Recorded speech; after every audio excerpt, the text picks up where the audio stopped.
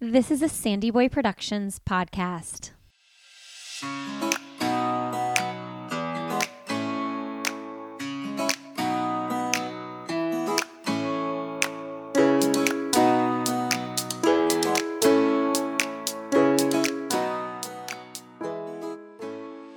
Hey everybody, welcome to Why Is Everyone Yelling with Lindsay Hine. I'm your host Lindsay and I'm so grateful you are here today. Today my guest is Ellen Braaten. She's a licensed psychologist and child neuropsychologist. She is the author of the new book, Bright Kids Who Couldn't Care Less: How to Rekindle Your Child's Motivation. The book was also forwarded by Sheryl Sandberg. No big deal. This conversation with Ellen is a good one. We talk about what even is motivation and what are some things we can do as parents to help our kids feel self-motivated rather than putting a million things on their schedule and expecting them to do this, and this. One of the resounding themes I've noticed of this podcast since I started it a couple years ago is asking our kids lots of questions. I've been trying really hard to do that. And I almost feel like if I could take anything away from this entire podcast, the over 100 episodes we've recorded, it would be that. To stay curious and ask questions. Ellen also has a book called Love the Kid You Have, Not the One You Wish You Had. Wow. Hey, I know you're going to enjoy this one with Ellen. She was such a great guest. If you do enjoy it, will you share it on social media or with your circle of friends who you think might be interested in this type of podcast? You can tag us, Why Is Everyone Yelling, on Instagram, and me personally, Lindsay Hine 626. And of course, when you leave us a rating and review, that's a huge way potential new listeners can find us. All right, before we get started with Ellen, I want to let you know about this lash serum by Hello Skincare that I've been using.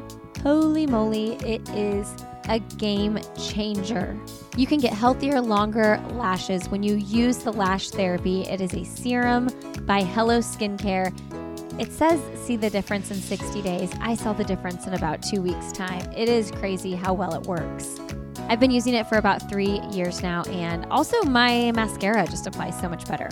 You got to check it out. Go to helloskincare.com. Use the code LindsayH20 for 20% off your first order. That's helloskincare.com. Use the code LindsayH20 for 20% off your first order. All right, friends, enjoy my conversation with Ellen. All right. Well, today on the podcast, we have Ellen Braaten on the show. Welcome to the show, Ellen. It's great to be here. Thanks for having me. I'm really excited that we just connected, that you live in Boston, because I just got home from Boston last night. I know, it was the marathon. It was a very exciting day in Boston for lots of reasons. Do you spectate? Do you go out for the marathon as a Bostonian? Sometimes I do. It depends if I have a friend who has a house on the marathon, which I have in the past had friends who had houses right on the road. So it's such a fun day in Boston. So this year I went by myself, and sometimes I have my husband with me or whatever, but I was walking down the streets, I was walking down Newberry and Beacon, and it was a beautiful day on Saturday and Sunday, and I was just I feel like I'm in a movie. Days like this make me think I could live in Boston, but then I remember about the winters, and I think maybe I couldn't. It's really, the winters are terrible. They really are. For 3 months of the year, it's terrible. But those beautiful spring days and summer days are fantastic. So you take the good with the bad. So Ellen, tell us a little bit about your history and your work.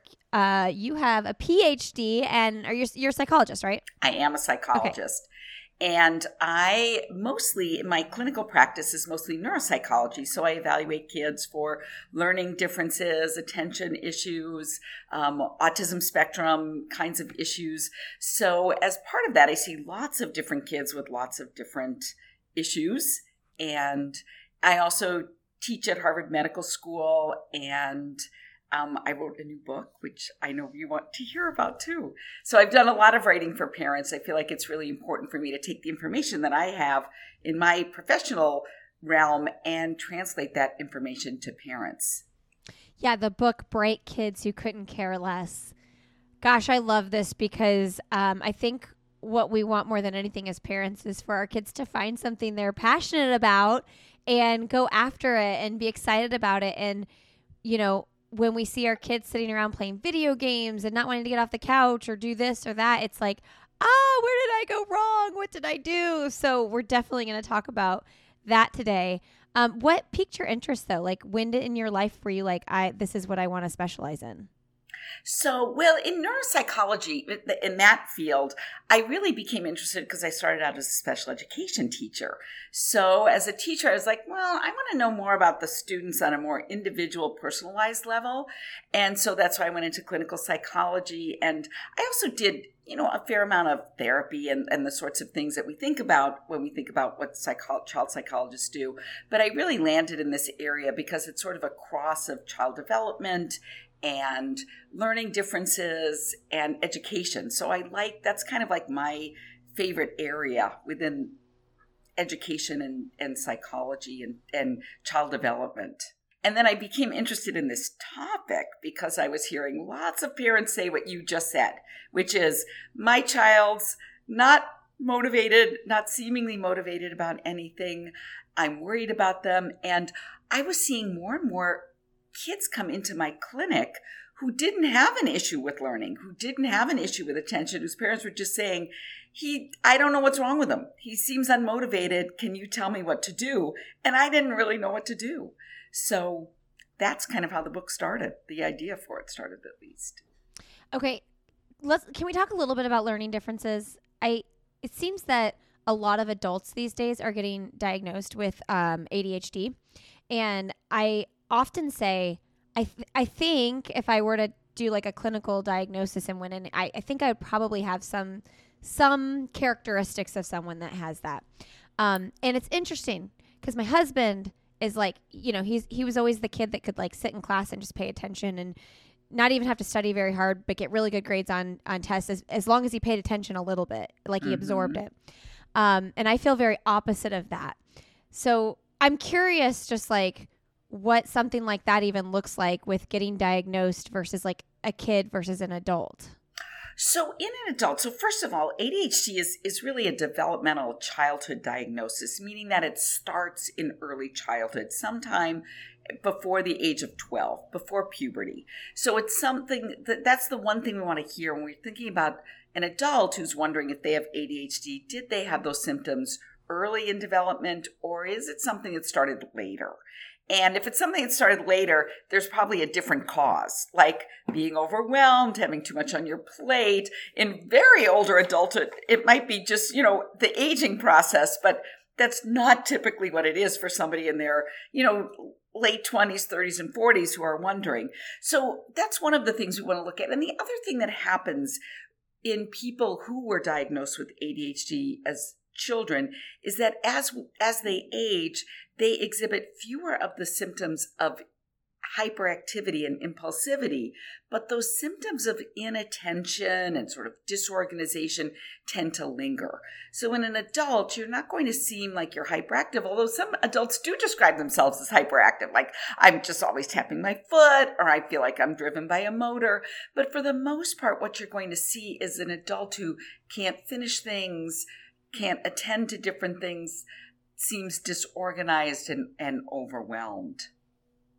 So here's what my thoughts are on this learning spectrum or whatever you want to call it. So I have 4 kids, and it's like when you think about how different each of these kids are and how different their motivations are, what they're interested in. For instance, maybe one of them is a little bit like their dad and can sit in school and pay attention, and it's, no big deal to them. And then you've got some that are a little bit more like me. So how do we even enter these conversations with our kids about that motivation, knowing that they're all so different? Well, I think you brought up the first important thing is that we have to talk to our kids about it. And oftentimes motivation is something that we don't talk to kids about other than to say, why aren't you doing this? You're not performing at a level, you could be so good at this and you're not, or you're watching too many video games. We don't ever open the discussion in a way that sort of values them as different learners and different humans. And so that's the first thing we need to do, is start to talk with them about the sorts of things that they really love to do. So one of the things I talk about in the book is this triad of aptitude, practice, and pleasure, what I call the parenting app. And to be motivated, I feel like we need to be sort of in the middle, in the sweet spot of those three things. So aptitude is like thinking about what is it that we're good at, or what kinds of things are our kids naturally good at. And some of the things that we just talked about in terms of like learning differences, and that has to be taken into account too. But a learning difference usually comes with a positive aspect too. If you have trouble paying attention, it can also mean that you're pretty enthusiastic about things and you can over-attend to certain things that you're really interested in. So we have to keep that in mind. So that's aptitude. And then the other two areas of pleasure and practice, we need to think about what are the sorts of things that give our kids pleasure, and what are the sorts of things we see them doing a lot of that give them pleasure. So we might have kids who spend a lot of time on video games, but that's not overlapping. If you kind of think of those three things as a Venn diagram, that's not really overlapping with aptitude and pleasure. A lot of kids do video games because they don't really have anything else that they can think of doing at the time. And so that's one of the things we want to think about is where's our child like to spend their time in ways that are in tune with their aptitudes and natural abilities and that give them pleasure. I think that's so interesting because most parents will probably resonate with this. It drives me crazy when my kids tell me they're bored because I'm like, oh my gosh, there's so many things you could do right now. Like, be creative. And as my kids get a little bit older, that looks differently, right? The play looks differently, and how they engage with their friends and all the things. And the video games end up being, they're interacting with friends on their video games, right? They're connecting with their friends that don't live right here. So I'm just wondering how those conversations change as our kids get a little bit older. You're not really talking to your 5-year-old about motivation, right? Right. But my oldest is 10, so we're kind of getting to a point where we're finding that we really like soccer and that we're pretty good at soccer. And I'm just curious how those conversations might change as the kids age. I think one of the things you want to do as kids age is get their input more than your, when your child is younger, you're really the observer. You are the one saying like, gee, you seem pretty good at soccer. And a 5-year-old, you can sort of tell, or you can also tell when your child's not very good at soccer, which neither of mine were gifted soccer players. We did the soccer thing, but at some point I had to sort of think about, okay, well, this might not meet their needs. So what are some other things we could think about and I can expose them to? As kids get older, they need to self-direct that process more. And yet they still might need a whole lot of help from you. So they might give you a lot of answers like, well, I don't know. Well, I don't know, and so you need to be, like I said, it's still an observer, but you need to present them with options if they can't come up with things on their own. But they also will give you a sense of when it is or what it is they don't care about. And you want to pay attention to that too. Because younger kids, when they're like, I'm bored, it sort of means like they're sort of played out. Whatever they were doing, they all right, well, I played that game or we took that to the limit and I don't know what else to do. And that's a way of saying like, I need some help in figuring out what to do. But as kids get older, there are other things like anxiety and fear that come into play too. And you want to make sure you're talking with them about why it is they don't like something or why it even is that they want to do something too. So I'm trying to think of a good example for this, or I don't know, maybe you have a good example from your 10-year-old. Well, I'm curious about you bringing up the anxiety thing because I actually do find with him when he seems to like lose control or have that like bored thing, or oftentimes right before bedtime even, where he like feels a little bit out of control about like what this next step is going to look like, how this transition is going to be. I think anxiety really is at play with him in particular. I see a lot of those things that he does in myself. a lot.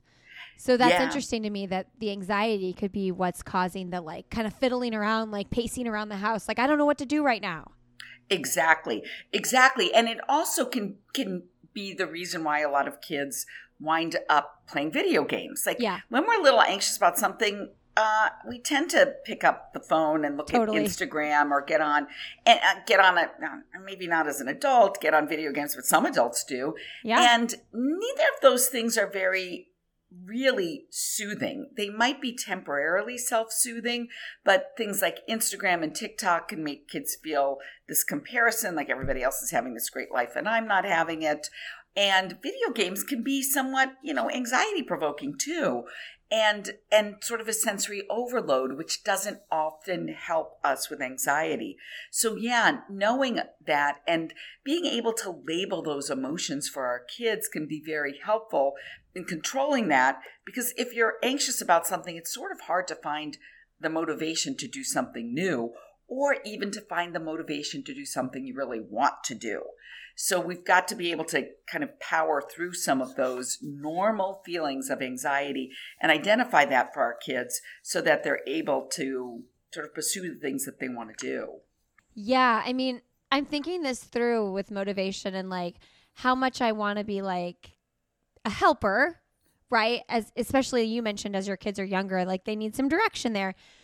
And also I tend to be a very like figure it out kind of mom. Like I would label myself as kind of free rangey in that way, in a lot of ways. And so I'm curious as we like go down this conversation of motivation with our kids, we want motivated kids. How much hand holding or whatever do we need to do versus like letting them figure it out on their own? Because there's some beauty in that as well. Oh, I'm a big believer in having kids be quite a bit free range. Okay. And I think that that's part of the reason why kids are unmotivated is that we don't give them the opportunity to find their own motivation. And one of the things you said before, you said something about, when kids are bored and they come to you like, I'm bored. My mom would often say, and people of her generation would often say, well, go make yourself useful. In my generation, we sort of said, well, go find something fun to do. Yeah. But I really kind of feel like we could get back a little bit to go make yourself useful. Like we are motivated by doing things that make us have a purpose. Mm-hmm. And a lot of kids don't have a purpose. And so for younger kids, doing something that makes them feel like they're responsible is important. So even things like doing chores, which we don't think about being motivational, kind of are, because we like to feel a sense of a job well done. Mm-hmm. And when we feel that in one area, we can then apply that to other areas that are more fun or more goal motivated.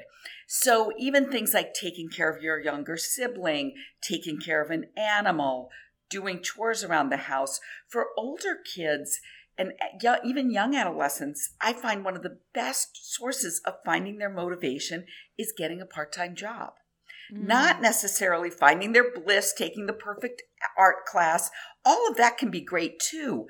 But it's sort of like finding their internal drive that, life is about finding, that purpose, like of feeling responsible. And so weaving that into your life as a mother is an important aspect of building that motivational drive. So kids who are more sort of responsible, not overly responsible. I'm not talking, kids should not be managing a household. And a lot of that happened when I was younger, but some of that we've lost out on as we've managed our kids so much. We've left them feeling sort of powerless, which is a really huge demotivator, and not having enough responsibility, which is a really great motivator. Hey everybody, a quick break here. If you are looking for a great vitamin for your kids and yourself, you gotta check out Previnex. Previnex vitamins and supplements are clinically effective and they promote longevity, performance, and everyday health. A lot of the vitamins that are out there for kids have a lot of crap in them, a lot of sugar in them, and these contain optimal forms and amounts of key vitamins, minerals, and antioxidants that support children, low in sugar from natural sources, free of preservatives, any additives, and junk. And the awesome thing is they donate a bottle of these Super Vites to malnourished kids around the world when you purchase a bottle. So great. And you can just get it on subscription. So you just order it and you know it's going to come every month and your kids are covered with a great vitamin. Go to Previnex.com, use the code Lindsay15, that's LINDSEY 15, and that'll save you 15%. All right, friends, back to the show. Okay, so I have to detour a quick second because I have a question based on what you just said about like a lot of that was happening when you were growing up. Yeah. And I've been thinking about this a lot as my kids get a little bit older. I think we go back to our own childhood and we think about how that affected who we became as adults. And I have a lot of feelings of like, oh my gosh, in 8 years, my youngest is going to be moving out of the house. And what have I done or not done that will affect him when he's 40 or whatever? And I'm curious as a psychologist and someone who just said, you know, that was happening when I was a kid, how you process that and talk to your clients about processing, or patients, I don't know what you call them, about processing. Yeah, no, this is such an important aspect of parenting. And first of all, one of the things I'll tell parents like this, because I think what you're sort of saying is, am I doing the right thing? Yeah. Basically. And every good parent is a guilty parent. And, you know, so the fact that you're feeling this way is actually a good thing. It means that you are thinking about what it means to be a good enough parent. And when your child is 40, hopefully they'll realize that, you know, no parent is perfect. And that's one reason why our parents seem less wrong. I don't know what the right word is as we grow older, because we realize that, you know, humans can just only do what we can do. But I think it's one of the things that just is a sign of a good parent in a way, is questioning, are we doing the right thing? How much can I do? And also, feeling a bit guilty. We need to let go of the guilt, but also know that that's a good barometer of saying, oh, all right, I'm paying attention to what my kids need. Why is it that moms feel this more? I mean, I'm generalizing, and I haven't done a study or read a study, but just from talking to my friends and knowing how my husband is, if he yells at the kids or something goes this way, like, no sweat off his back. He's not like, oh, I'm going to traumatize them or anything. He doesn't overthink it. He just moves on. Yet we hold this like, oh, I'm doing this all wrong mentality. My husband's a little bit more like my parents. Like, I just, did what I felt like I was supposed to do. And that's what it was. Yeah, I think you're right. I don't know if any studies that look at this at all. Yeah. But I think you are exactly right that we as mothers tend to analyze. And I think part of that is, and it's just a fact that mothers hold more of the emotional baggage for the family. We do more of the emotional labor. And that's not universally true. I don't want to stereotype. Of course. But for the most part, we still do a lot of that labor. And so we wind up analyzing that a lot more. It's heavy. It is heavy. It is. And the other part too is that again, I hate to stereotype this, but moms do spend more time than dads do. The average mom spends more time with their kids than the average dad does over the course of a lifetime. And so we have more time to process this stuff. We're just observing more of this, and we tend to be more attuned to that emotional experience in our kids. Sometimes I'm like, can we share that labor a little bit more, that emotional labor? I know. But it's a gift. It's a gift for the partner or the other person to not, if they don't feel that. Okay, I wanted to circle back then to you were going down a road about a job and things like that. And I know it's different depending on, the activity level, all the things your kids are involved in. I remember when I was in high school, I did get a part-time job, but when it was cross country season, my mom didn't make me work, and then I would pick back up. So I'm curious, like, is there a certain age range that you think is a healthy time for kids to get part-time jobs? It really does depend on the child. And I think what we have to think about more is sort of like responsibility. And responsibility can be as simple as walking to the store that's close enough. Of course, we want to be safe and all of that. But I think we've gone a little bit too far with that over the past 3 or 4 decades, where we just don't allow kids to do anything on their own, walk in a group to school together. I mean, we're just fearful as parents, and we've passed this on to kids. So responsibility can start that simple. I think that, 14, 15, of course, 16 is a good age to start a part-time job, and a job can be seasonal. It doesn't mean that every child should have a job every week. Like you said, during cross-country season, you didn't work. It could just be that during the school year, you don't work, but you work for 8 weeks during the summer as a lifeguard. There's different ways of playing with that, but I think it just sort of instill that sense of responsibility, which instills a sense of that intrinsic kind of motivation. And sometimes what happens is if kids are working as, mowing lawns or gardening or something in the summer, they'll be like, I don't want this kind of job. I want a desk job. I am motivated now to go back to school and to do the kinds of work that I need to do to have a totally different sort of lifetime experience.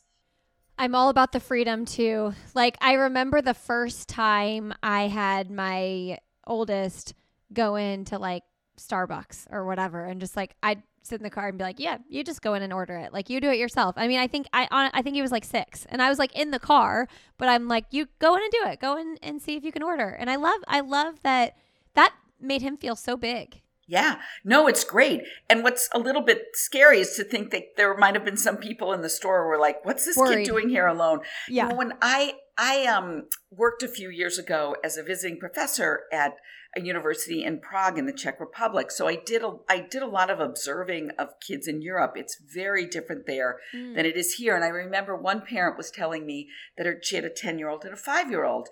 And I said to her, oh, that's the same age difference in my kids. And I remember when my youngest was 5, that we could kind of do anything. Like we could travel anywhere. All the hard stuff was over. And 10 and 5 was just this wonderful age range. And she's like, yes, it's great because now I can send them to the park by themselves. And I was like, oh, well, we wouldn't do that in the U.S. I was just talking about we could go to a restaurant with them and they both could entertain each other. And that was such a different experience for me, because to think that at 10 and 5, which when I was a kid, of course you took your 10-year-old sibling, your 5-year-old sibling to the park when you were 10, and you came back before dinner. And that's what you did. And so again, there was less of that malaise, because you had to take care of somebody else or listen to your older sister. And so it is different. I remember having a discussion with people there, and they were saying too that things are changing even in places like the Czech Republic or Amsterdam. There are all these other cities where kids are just kind of you see them all the time on the bus and mass transit with their backpack going to school completely alone at 8, 9, 10, not thought of as anything unusual. But to my eyes, it was. Yeah. I think it's interesting. We have a false perception of how dangerous it can really be and how many bad guys are really out there. I mean, bad things happen, but the likeliness of your kid getting snatched is not high. And I send my kids to the park. And, I think 5 is actually, in my experience with my kids, is really a age where things really start clicking. Like 4, my 4-year-old, you're not crossing the street by yourself. But I really do think 5, and that's when kids go to kindergarten usually. Yeah. And a lot of kids are my kindergartner walks home from school with his brothers by himself a lot of times, and it's a half a mile. And it feels, and I think it depends on where you live, what neighborhood you live on, what are the streets like, and all that. But I do think that we're living in a world of over fear of what we let our kids do, and I try really hard to change that narrative. No, that's great, because I think that is correct. Like the data would show that we are way overdoing it in terms of, our kids cannot be out alone. We just can't, when really, there are other places and other situations that are very dangerous for kids these days. And being alone, walking to school alone is not the most scary place for them. So I applaud you for being the kind of parent who does that, because what's scary, and I remember, when I was parenting, my kids are now both around 30. It was like, that was the start of this kind of thinking about, I can't leave my child alone. They'll get snatched. There'll be, all of that. And you didn't want to be the parent, the first one who allowed her child to do something.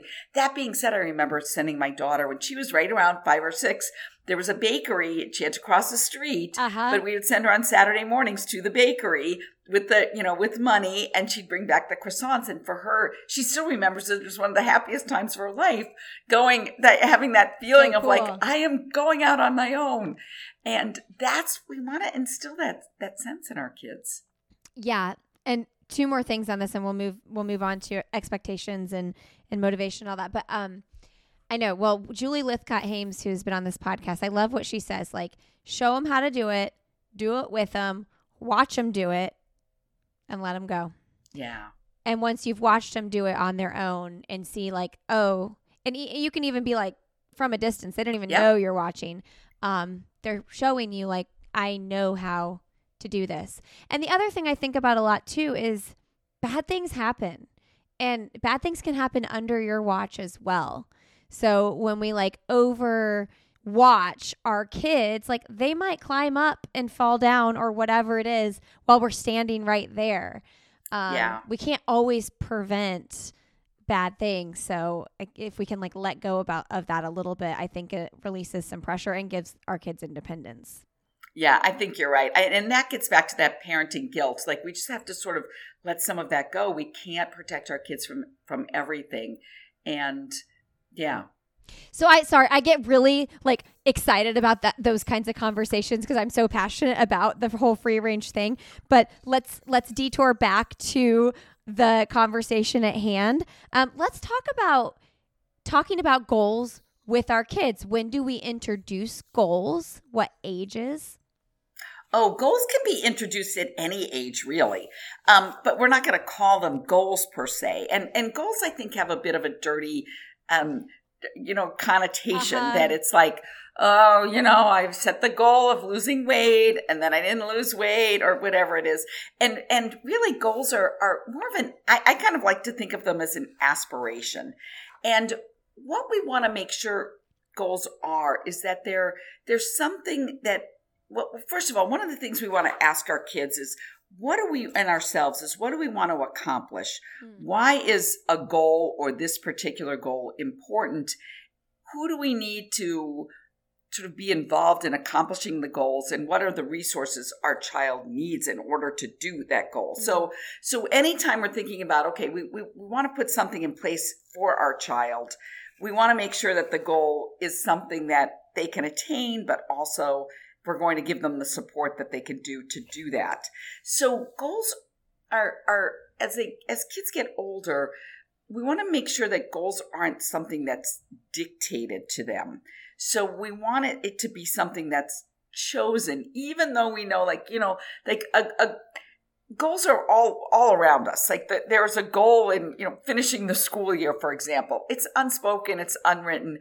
But if we want to make the school year better, we can talk to our kids about what it is they want to accomplish. So even in a first grader, you can say, what do you want to accomplish in first grade? What are the kinds of things you want to do by the end of this year?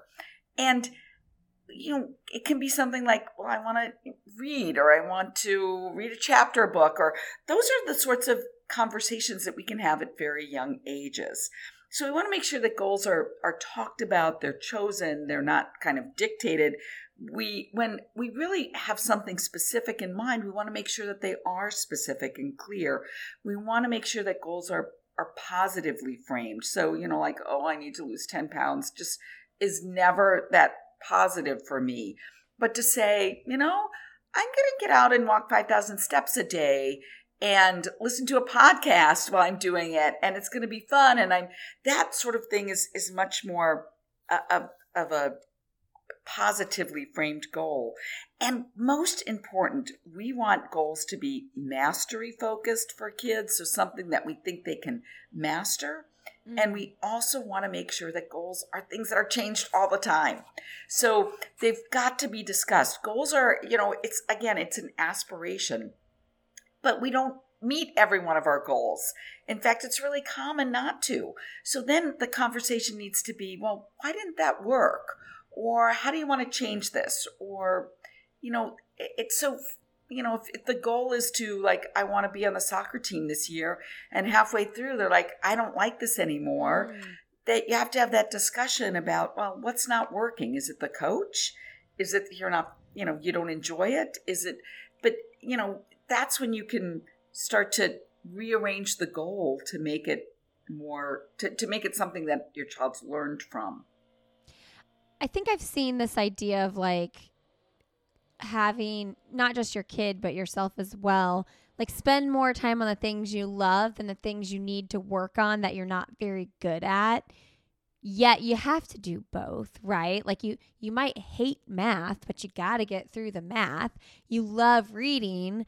Well, that's okay if you spend a lot of time on reading. You probably should. How do we balance that, though, when say all our kid, and none of my kids like to read, but all they want to do is read books, but we know they need to work on their math and they don't want to.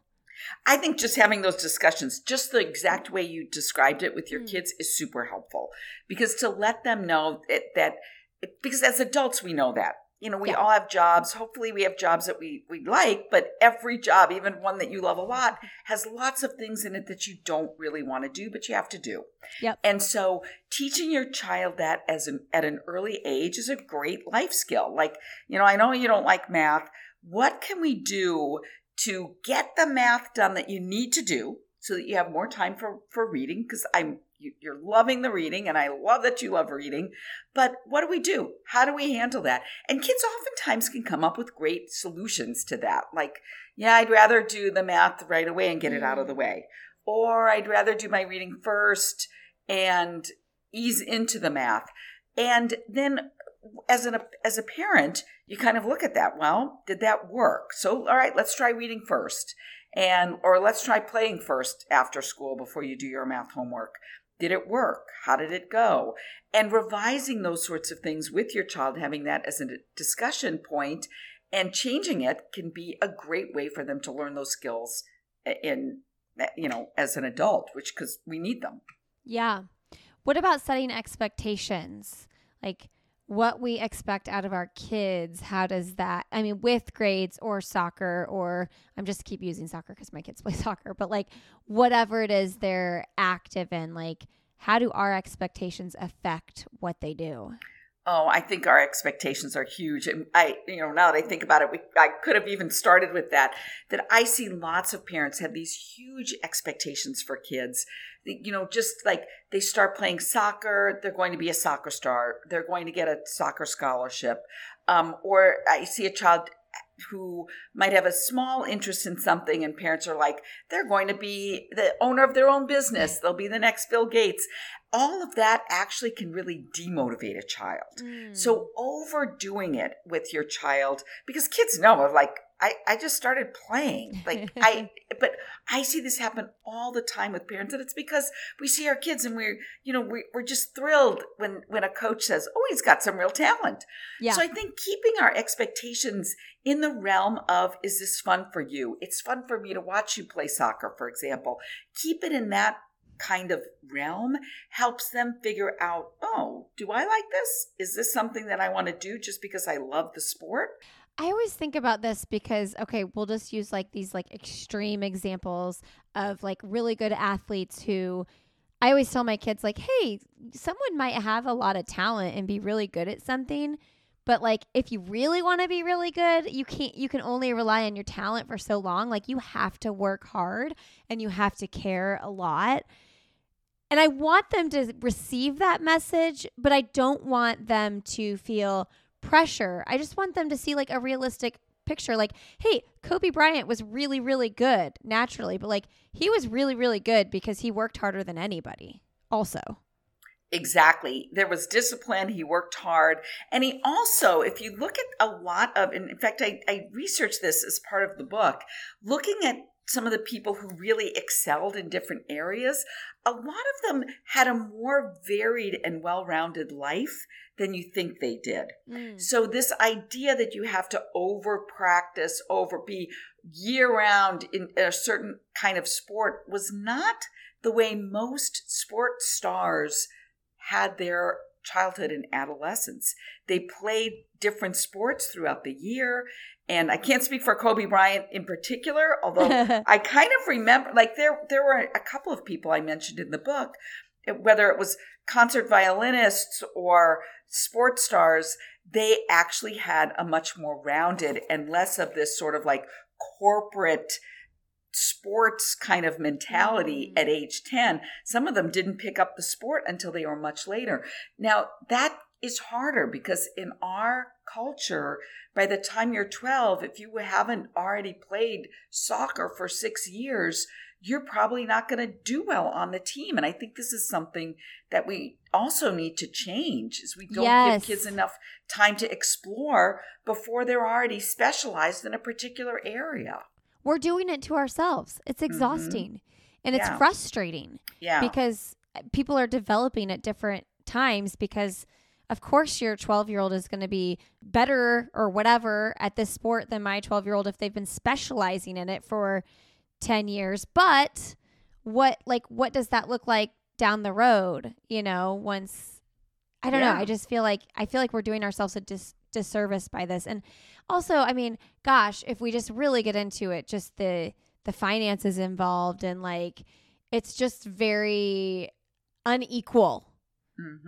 Who can throw all their eggs in those baskets? I mean, like those programs are so expensive and ridiculous, and a lot of parents don't have time to do that or money to invest in it. So it's just like very, very not, I hate using the word fair, but you know, I don't know. It's frustrating. Not fair. Yeah, it's not fair. It's not fair from a financial and even, you know, standpoint of just socioeconomic standpoint, but it's not fair to the kid too. It's just, it's too much too soon. And I have just worked with so many kids who by age 12 are like, I don't even like soccer anymore. I feel like we're picking on soccer, which isn't fair. I know. It could be a lot of other sports too. Gymnastics. But, yeah. They're like, I don't like doing this anymore. And then what happens is we've got an unmotivated kid who doesn't know what else to do because they've spent so much time in that. And I've even had cases where there have been kids who were good in a certain sport. Let's just say hockey, for example. Terrific hockey player, loved playing hockey, and then had an injury, and they couldn't play for a year and found themselves significantly, you know, behind their peers, depressed, out of their, you know, realm of social, the social support. So putting all of our eggs in that one single basket is not a good thing, even when it is good, because it's hard when things go off track and life isn't always perfect and things happen. I mean, that's so true too. I'm in the running community pretty intensely, and when runners get injured and like they've like given so much of their life and energy to running, it's like the end of the world. And it's like, you got to find some more hobbies, man. It is. And it totally is when that's been your whole world, your whole social situation. And then think about now as an adolescent who doesn't have a job to go to, or, you know, kids or partners or whatever to rely on. It's really tough. Well, let's just wrap this part of the conversation up before we wrap up with end of podcast questions with when we feel like, oh my gosh, they've been so excited about this that they're all into it, and like these sudden decreases in motivation happen. How do we know, like, is this depression? Is this like he's just losing interest because he needs other things to focus on? Is he worn out? How do we identify what the problem really is? I think this is really a process. Now, are you talking about in a particular, let's say somebody signs up for basketball and in the middle of the season, they're like, I don't want to do this? Or are you talking about more in a global sort of sense?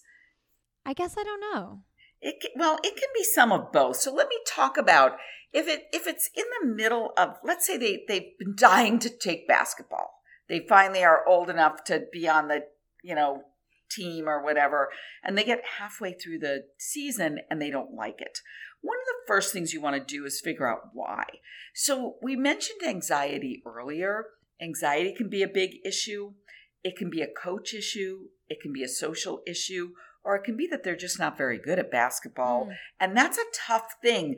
I find that kids, they're desperate to do something. It could be even something like they want to take an art class. There's some sort of, and I think about my daughter wanted to do at one point in like community, sign up for, I don't know, a community group where you could take classes, and she wanted to do dress designing. And she couldn't wait to start this class, got in the middle of the class and realized she's never going to be a dress designer.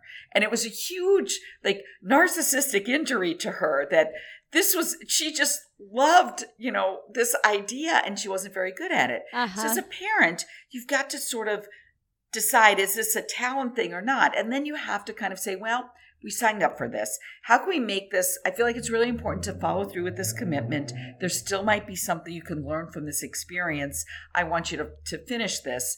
Let's figure out how to make that good. If we're talking about, and then you don't ever have to take another dress designing class at the community rec center again, or basketball again.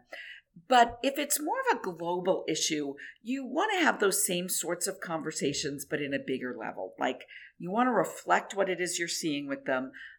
For instance, I've been noticing over the last few weeks or months, you've been doing, and you want to give them very clear information about what you've been seeing. You've been spending more time on video games. You haven't been communicating. I haven't seen your friends around the house, whatever it is. You want to reflect that. You want to reflect your own feelings about that. And then you want to open up a discussion on where to go. And that's where that sort of like a goal isn't necessarily like at that point, I want you out of the house for this many minutes a day, but how do we help you get out of this? Because I'm worried about you. And it's not a one-time discussion. It's going to happen, especially if you've got an adolescent, it's going to happen over the course of many days or weeks or even months. And so, yeah. I'm always curious, like, when is it okay to just say, all right, we don't have to finish off the season or we don't have to finish the class? Because obviously there's value in like, okay, we paid for this and like we committed to this, so we're doing it. But if something's like just too much and it's like your kid is like so stressed and it's like, okay, we don't have to follow through with this. Like, how do we make those decisions? Yeah, I think anytime a child is truly stressed, it's okay to consciously drop something, but it should be really conscious. It should be, okay, I see that you're really, really stressed here. And you can reflect your own fears. Like, I'm afraid as a parent, like teaching you that it's okay to quit something when it gets hard is not the lesson I want you to learn. And if that's really what's happening, is that it's getting too hard, that's not a good enough reason to quit.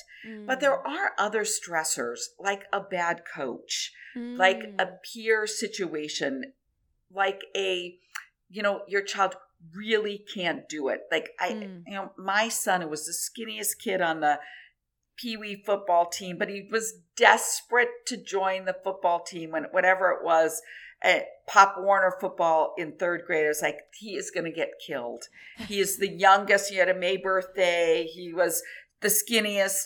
And I let him try it. And then we realized like it just wasn't going to work for him. It just wasn't. And so if it's really like that, and I think as a parent, you oftentimes have an idea that this might not be the right fit. And you could say, let's give it a shot. Let's sign up. And, if it doesn't work out, we're going to check in after 2 weeks. So I feel like being conscious is the most important part of this, knowing the reason why, laying this out for your child, why you're okay with it this time, and most of the time you're not. Those are the important ingredients. Yeah, I love that openness to the conversation. Okay, so the book is called Bright Kids Who Couldn't Care Less. We wrap up with into podcast questions here. What's something professionally or personally you'd like to do that you haven't done yet? Oh, professionally or personally, I want to go with the personal, which is getting certified in scuba diving. Ooh, fun. Where do you do that in Boston? Well, this is why I haven't gotten certified in scuba diving yet. Because I've known a few people who got their open water certificate in the Boston area where the wetsuit does not interest me whatsoever. Yeah. And I was just about ready to do their classes you can take in Boston, any city where you get into a tank, but then COVID happened. Yeah. So that's just a personal goal for me. I love it. Do it. Do it. Do it. What's the best, most recent book you've read? I read a book of poetry by Ocean Vuong, which is Time as a Mother, and it was really beautiful. And I'm not even a poetry reader, but he'd written a book about his mother. It was a memoir that I read, and I was like, okay, I'll try this book of poetry, and it was really beautiful. It's a book of poetry about his mom, actually. Time is a Mother. It's interesting. Makes me think. Just the title alone makes me think. Yeah. Do you have a kid's book you recommend? My daughter loved this series by Tamora Pierce, and it is about a young girl called Alana. And it's a series, and the girl was like a sword fighter. And my daughter loved this series. She wound up becoming a fencer because of this series. Oh, wow. And yeah, it's the Alana series by Tamora Pierce. Wound up doing fencing. Again, one of those things we signed up for in the rec department of our community. If somebody was teaching a fencing class, she wound up getting really into it, being like the captain of the fencing team in college and doing all sorts of things I didn't expect her to do. So, yeah. That's so cool. And would she ever have done it had she not read that book? I don't think so. She would say she didn't. It became a major part of her high school experience too, which I didn't know anything about fencing, like not even the least thing. And she wound up, being recruited for it in college, which was so cool.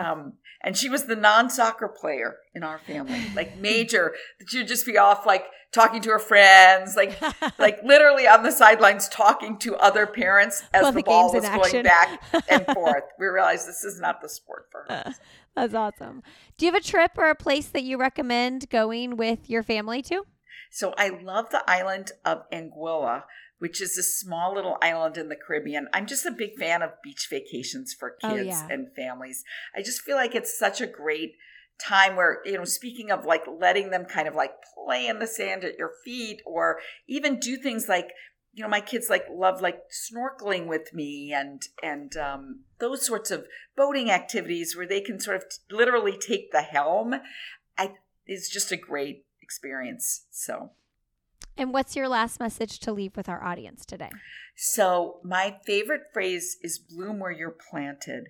And I feel like it's the kind of thing where I've lived in a lot of different places, but also in your time as a mother, kind of bloom wherever you are planted, because wherever it is, you're going to have to repot it and maybe even find different fertilizer and different locations. But really, it's such a great honor as a mom to just sort of enjoy the space where you are and where your child is.